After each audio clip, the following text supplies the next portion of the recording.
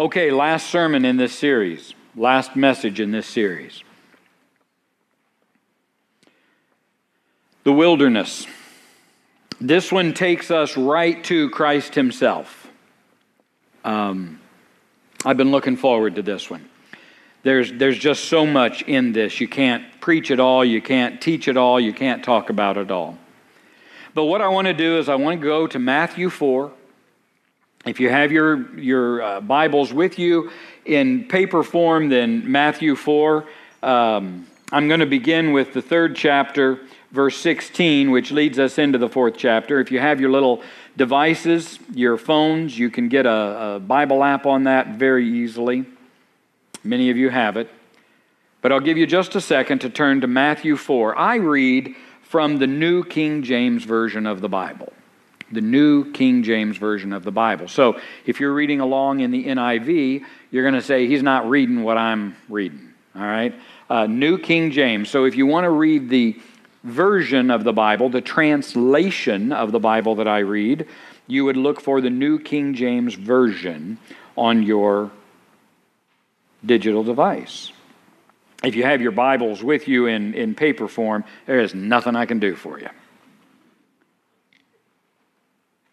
So before we get to that first verse, I want you to get the end of the 3rd verse. When He had been baptized. Now you know when this happened, right? Jesus has come down to the Jordan River. We've got the whole interaction with John about Jesus being baptized. Well, when He had been baptized, Jesus came up immediately from the water. Behold, the heavens were opened to Him. He saw the Spirit of God descending like a dove and alighting on Him. And a voice came from heaven and said, "This is my Son, in whom I am well pleased." Okay, Jesus has been baptized, comes up out of the water, and God the Father acknowledges this is Him. All right. Then Jesus was led up by the Spirit into the wilderness to be tempted by the devil. Wow, thank you very much. When He had fasted for 40 days and 40 nights, afterwards, He was hungry. Imagine that. And the tempter came to Him. Who's the tempter? The devil, obviously. The Satan. Now, there's all kinds of things you've got to do with that name. The idea that there was only one Satan in all of history, interesting, because the word Satan is not a noun. It wasn't the actual name of a person. The name Satan meant the tempter. Was there an original being, angel, that in the Garden of Eden fell, tempted Eve? Yes. Was that Satan? Yes, because that being, that angelic being, living in the garden with Adam and Eve, taking the form of a serpent on that day, tempted Eve. So it was Satan, yes. This, though, doesn't in a generic way say, yeah, somebody came along and tempted Jesus. The word that is used here literally is a word that refers back to that original being that tempted Eve in the very beginning of the story of our faith. So we are dealing with a person. We are not dealing with an idea of temptation in the world. There was a real being in that desert where Jesus went for 40 days that tempted Jesus. Now, when the tempter came to Him, Satan,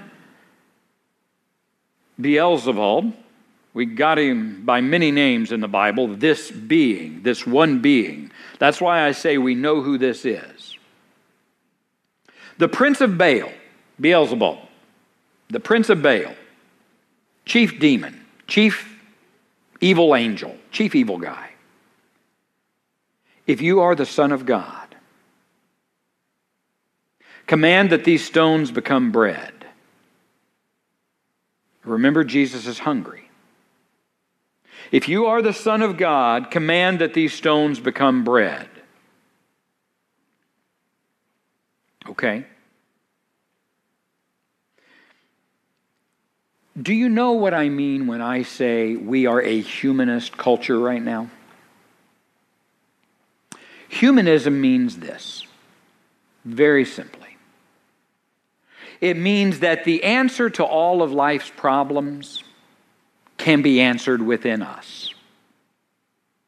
Humanism believes two things. We are the cause for all problems, but then humanism also believes we are the answer to all of those problems too. And so the humanist world has an answer for this temptation, doesn't it?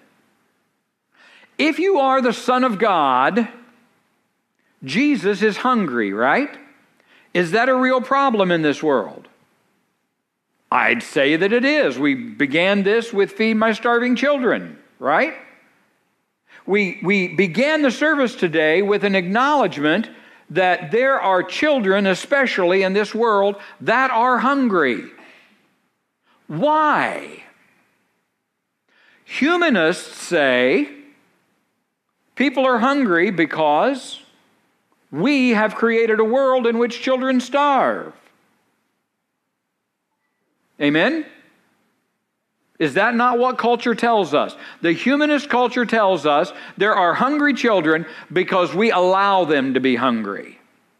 We have created a culture of hunger where there are people that have and people that have not. So the human side of us has an answer for that. If you are truly the Son of God, command these stones to become bread. Why? Because you're hungry. And there is a humanist answer to that. Get yourself something to eat. Plain and simple. Take care of your hunger. Take care of the children. The answer to world hunger? Feed them. Feed them. Humanism. Problem? Solution. Problem came from humans. Solution comes from humans. But listen to Jesus' response. But Jesus, he answered and said, it is written, back in Deuteronomy. All right, if you want to know where it was written, it's written back in Deuteronomy. Man shall not live by bread alone, but by every word that proceeds from the mouth of God. Oh, man shall not live by bread alone. So we know the answer isn't, the only thing we're supposed to do about these hungry children is feed them. Maybe that's not the answer at all. Maybe the answer is we need to give them the Word of God. Because then, after all, didn't Jesus say, drink from that water again and you'll be thirsty, eat that bread again and you'll still be hungry, but eat or drink of this and you will never be hungry again? So is that a legitimate answer in our world? The children are hungry, we'll send them a Bible. Now you got to deal with God when He says to us, if a man asks for a fish, will you give him a stone? That's not the Christian answer. So Jesus couldn't have meant that. But let me tell you what humanism does with that. Man shall not live by bread alone. So there's a lesson to be learned. There's a lesson to be learned in the temptation of Jesus. Remember, this is lessons from the wilderness. This is what can we learn about God's people being in the wilderness, and what can we learn about the wilderness that we have to endure? Our current one, a virus epidemic. We get it. Jesus is telling us that in the face of the wilderness, out in the middle of the wilderness, I'm hungry, I fasted for 40 days. The devil comes to me and he tempts me with this idea that if I'm really hungry, I should just take what's within my power and feed myself. But Jesus' response to that was, man shall not live by bread alone. Can I tell you, Buddha tried this. Buddha decided that the problem, you know who the Buddha is, right? Buddhism, the Buddha, the images of him are of this guy sitting with a rather large stomach and, all right? That is a picture of Buddha because when they made that image of Buddha, he was sitting before the water, and if anybody has ever sat before the water and looked at themselves, you know that what the water does is it spreads you out. It's that same thing with, some of the mirrors I won't buy because when I look in them, they make me look fat.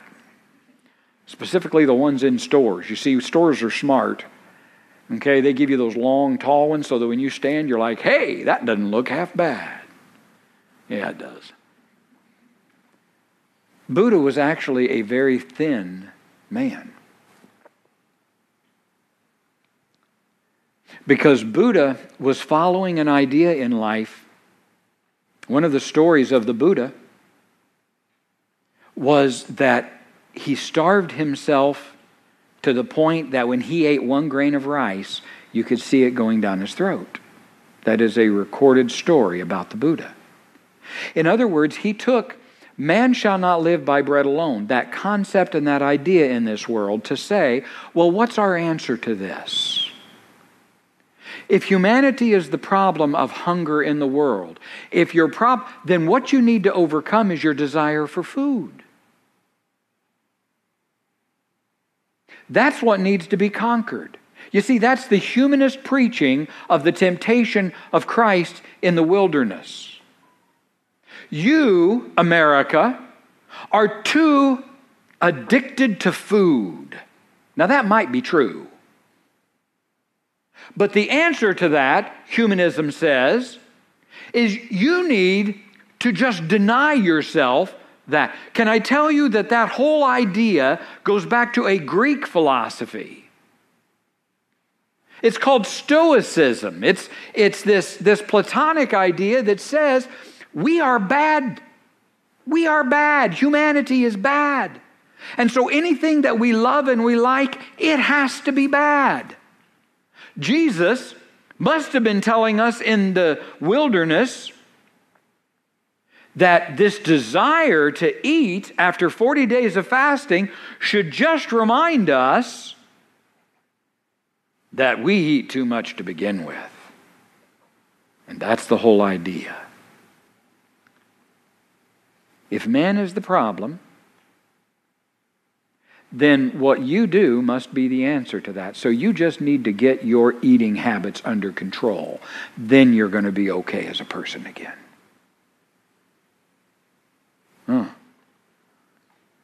Well, that works if you say man shall not live by bread alone. You can make that point, but Jesus didn't respond to the devil in that way. But you shall live by every word that proceeds from the mouth of God. Jesus is taking this into a different place. I wonder where. So the devil took him again into the holy city. That's Jerusalem. We know where that is. Set him up on the pinnacle of the temple and said to him, if you are the Son of God, throw yourself down. And now Satan quotes Scripture. For it's written, he shall give his angels charge over you, and in their hands they shall bear you up, lest you dash your foot against the stone. And Jesus said to him, yeah, but it's also written, you shall not tempt the Lord your God. Humanist answer to that. I say humanist because, brothers and sisters, we live in a humanist culture. Our children are being taught humanist lessons. Our educational system is very focused on making sure that our young people are taught what they can do to solve the problems of the world. Now, that's not entirely a bad thing. But if that's what you rest your faith on, if that's what you rest your understanding of the world on, then you get into a secular humanism in life that says, I'm the problem and I'm the answer. You can't both be the problem and the answer. Logic doesn't work. Jesus is saying to a humanist who says, well, this is obvious. Jesus is teaching us a lesson about risk. Yeah? Are we living in a time when we are trying to deal with risk and mitigate risk? And at all costs, make sure we minimize the risk to ourselves and each other? Do you know where that concept comes from? It comes from a concept of humanism. It comes from a concept that says the devil took Jesus up to the pinnacle of the temple and said, throw yourself off. And Jesus says, that's not the way you are in relationship in this world. You don't tempt God. You don't live your life with risk. Well, you know, there's a part of that makes total sense. You don't climb a ladder and fix our lights and just expect that if you make a mistake and fall off, you're not going to get hurt. So what do? You somehow tether yourself to the ladder. There is the idea that you try to be as safe as you can as people. But then there's the idea in this world that says all risk is bad. And you see, that's the humanist answer to what the devil is saying, or what Jesus is saying to the devil. You don't tempt fate. You don't take risks in this world. Brothers and sisters, Jesus has just walked into the wilderness of sin. I'm going to get to that for the third one here. This is a huge risk to him. He has been fasting for 40 days. He's hungry. He's tired. Jesus is going to walk back into Jerusalem. Do you think if Jesus really meant we mitigate all risk in life and we don't take any risk in life, that he would have walked back into the place where they were going to nail him to a cross? Jesus' point certainly can't be that the answer to human struggle when it comes to risk is that we don't take any. No, Jesus says, you don't tempt God. God has a plan, and Satan, his plan is not for me to go up on top of the temple and just throw myself off. Any more that God's plan for me is to go up into a plane and without a parachute jump out, or go into a pit of snakes, as some people in their faith do, and believe that that's a test of God's faith in their lives, because the Scripture says that He will not let the snakes bite or harm His people. That's just ridiculous and absurd in this world. That's not what Jesus was meaning. And then we come to the one that just sets Jesus off. Again, the devil took him up to an exceedingly high mountain, showed him all the kingdoms of the world, the glory of all those kingdoms, and said to him, all the things I will give you, I'll give you all these things if you'll fall down. And Jesus says to him, Satan, away with you. It's written, you shall worship the Lord your God, and Him only you shall serve. Jesus doesn't even bother with a real answer to Satan on this one. It is such an absurd proposal. Satan takes Jesus up to the mountain. I can tell you which mountain that is. We know exactly which mountain is the highest mountain in this region called the Wilderness of Sin. It's the same area. Let me tell you where this is. It's the same area that the Hebrew people are going to wander in for 40 years. Jesus is going to be there for 40 days. In 40 days, you don't get to where they wandered in 40 years. You just get to the northern borders of this. In the Wilderness of Sin, it sits southeast. It's just above a place called Saudi Arabia in our modern world. It's just east and north, or it's just, northwest of a place called Saudi Arabia. It's just northeast of Egypt. It's where they crossed through the Red Sea, came through a portion that we call Saudi Arabia today, and then headed up into this huge place that was called the Wilderness of Sin. When they entered the Wilderness of Sin, when they entered that wilderness out of Exodus, it had a huge crater where a place called Sodom used to be. When they entered the Wilderness of Sin, there was a very large fortified city in that wilderness called Jericho. It's going to be the first city that falls to the Israelites. That was the home of the giants. That was the home of the people they called the Rephidim. They were the ones that were left from the battles in the days of old that had stood and will stand against God and His people. It's the original evil people of the world. It's the one that Goliath is going to come from. And Jesus has gone into that wilderness. And Satan has taken him up to Mount Horeb, which is the highest mountain point where you can look out and you can see everything. If you're up on the top of Mount Horeb, you can see Syria. Syria is to the north of Israel. If you stand up on Mount Horeb, you can see over into Iraq, because Iraq is east of Israel. If you stand up on Mount Horeb, you can see Saudi Arabia to the south. If you stand up on Mount Horeb, you can see the seas to the south. You can see the Dead Sea, which is the place where the Jordan River finally empties into.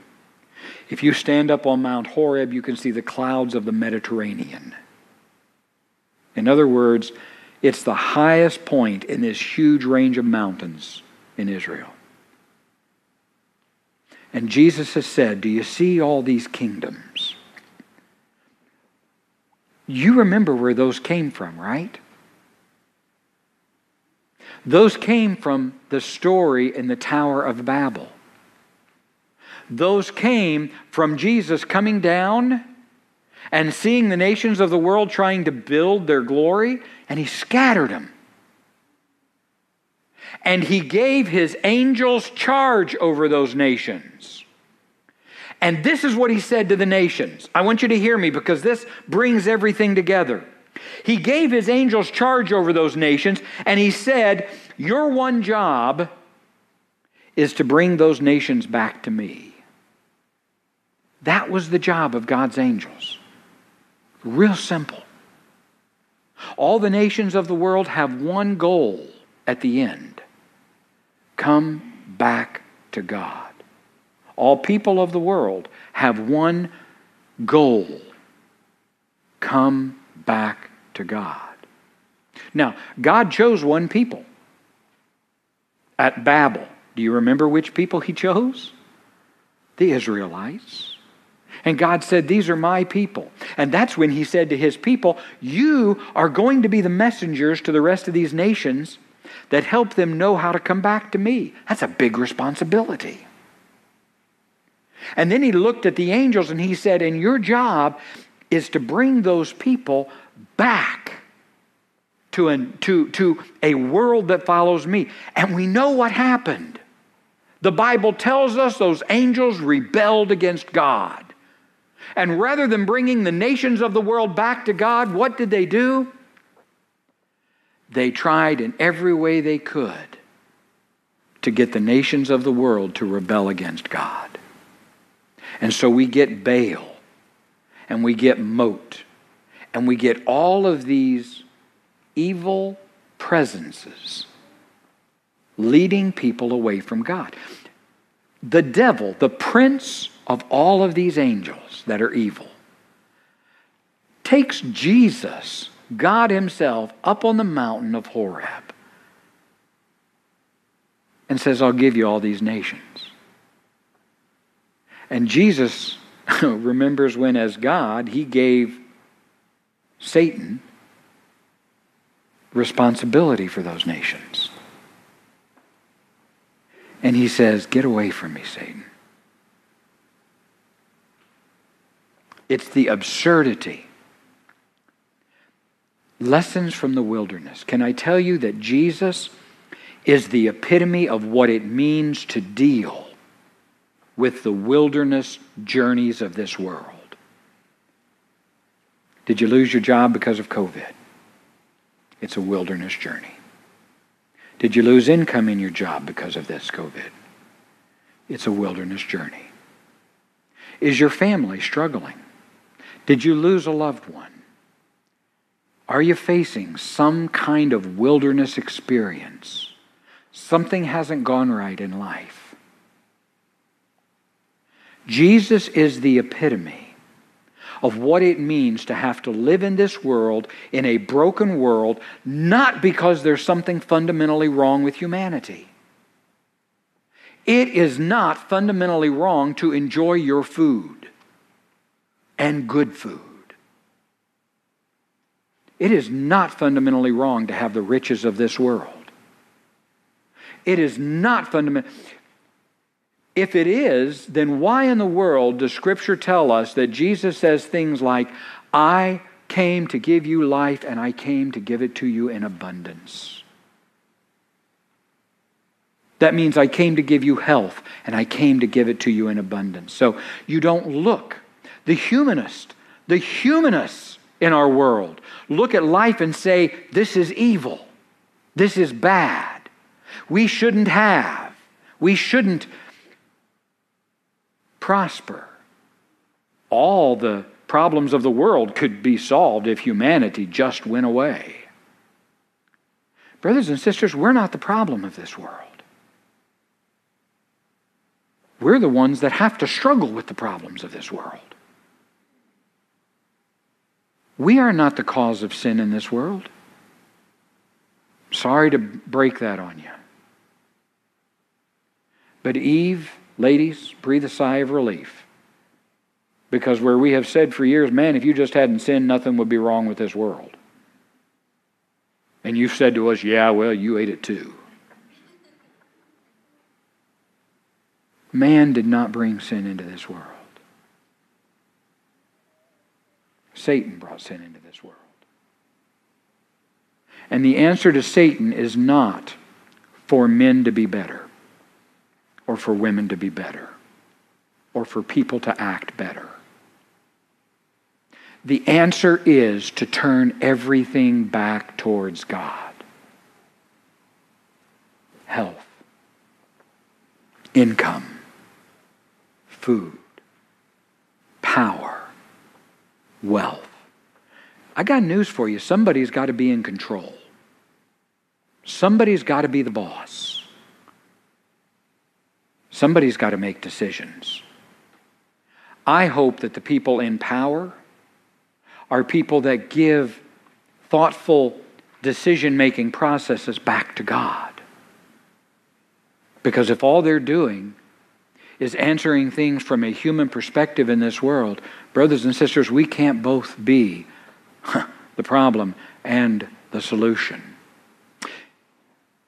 Let me read you this. James, the brother of Jesus, understood, and I close with these words. The 4th chapter of James. Where do fights come from among you? They come from the desires for pleasure that war within you. You lust and do not have. You murder and covet and cannot obtain. You fight wars, yet you do not have because you do not ask. You ask and do not receive because you ask amiss, because you want to spend it on your pleasures. Do you hear the way humanism can say humanity is the problem? Let me tell you the way James, the brother of Jesus, answers this. What are the answers to all these things? James 4:7. Submit to God. Resist the devil, and he will flee. In the wilderness, Jesus, submit to God. Resist the devil, and he fled. In the wilderness, submit to God. In the wilderness of sin, for the Israelites, submit to God. In Babylon, in the wilderness of exile, submit to God. Brothers and sisters, in the middle of a COVID virus, where we're tempted to try to mitigate risk and think that's the answer to what lies on the other side, or that somehow we turn on each other, Paul's going to famously tell us, our battle is not against flesh and blood, but it's against the principalities of evil. I end the message on lessons from the wilderness by saying to you, we are not each other's enemies. We're not. We are not what's wrong with this world. We are what's right with this world. We are so valuable that God went to the cross that we might come back. But the truth is, we have a world of nations and people that were scattered because of disobedience to God.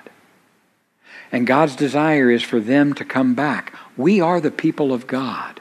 We cannot afford to act like the humanists of the world, because the Christian response to the wilderness wanderings in this world is not to try to figure it out. It's to turn to God. Resist the devil, and he will leave us alone. I'd love to have more conversations with you about it. Heavenly Father, I just pray a blessing on this church, this congregation, these people. May we be the light in a world that is dim right now. May we be voices of reason. May we be voices that encourage. May we be voices that stay off of social media platforms that would tear others up. But may we be the people that will build, will look for the hope that comes from you, and will understand that we are in a battle that is beyond humanity. Lord, give us the tools to fight that war. Love, joy, peace, patience, kindness, goodness, faithfulness, gentleness, and self-control. Amen. Please stand. May the Lord bless you and keep you, make His face to shine upon you and be gracious unto you. May God lift up His countenance upon you and give you peace. God is good. And all the time. Don't ever forget that. Go in peace. God bless.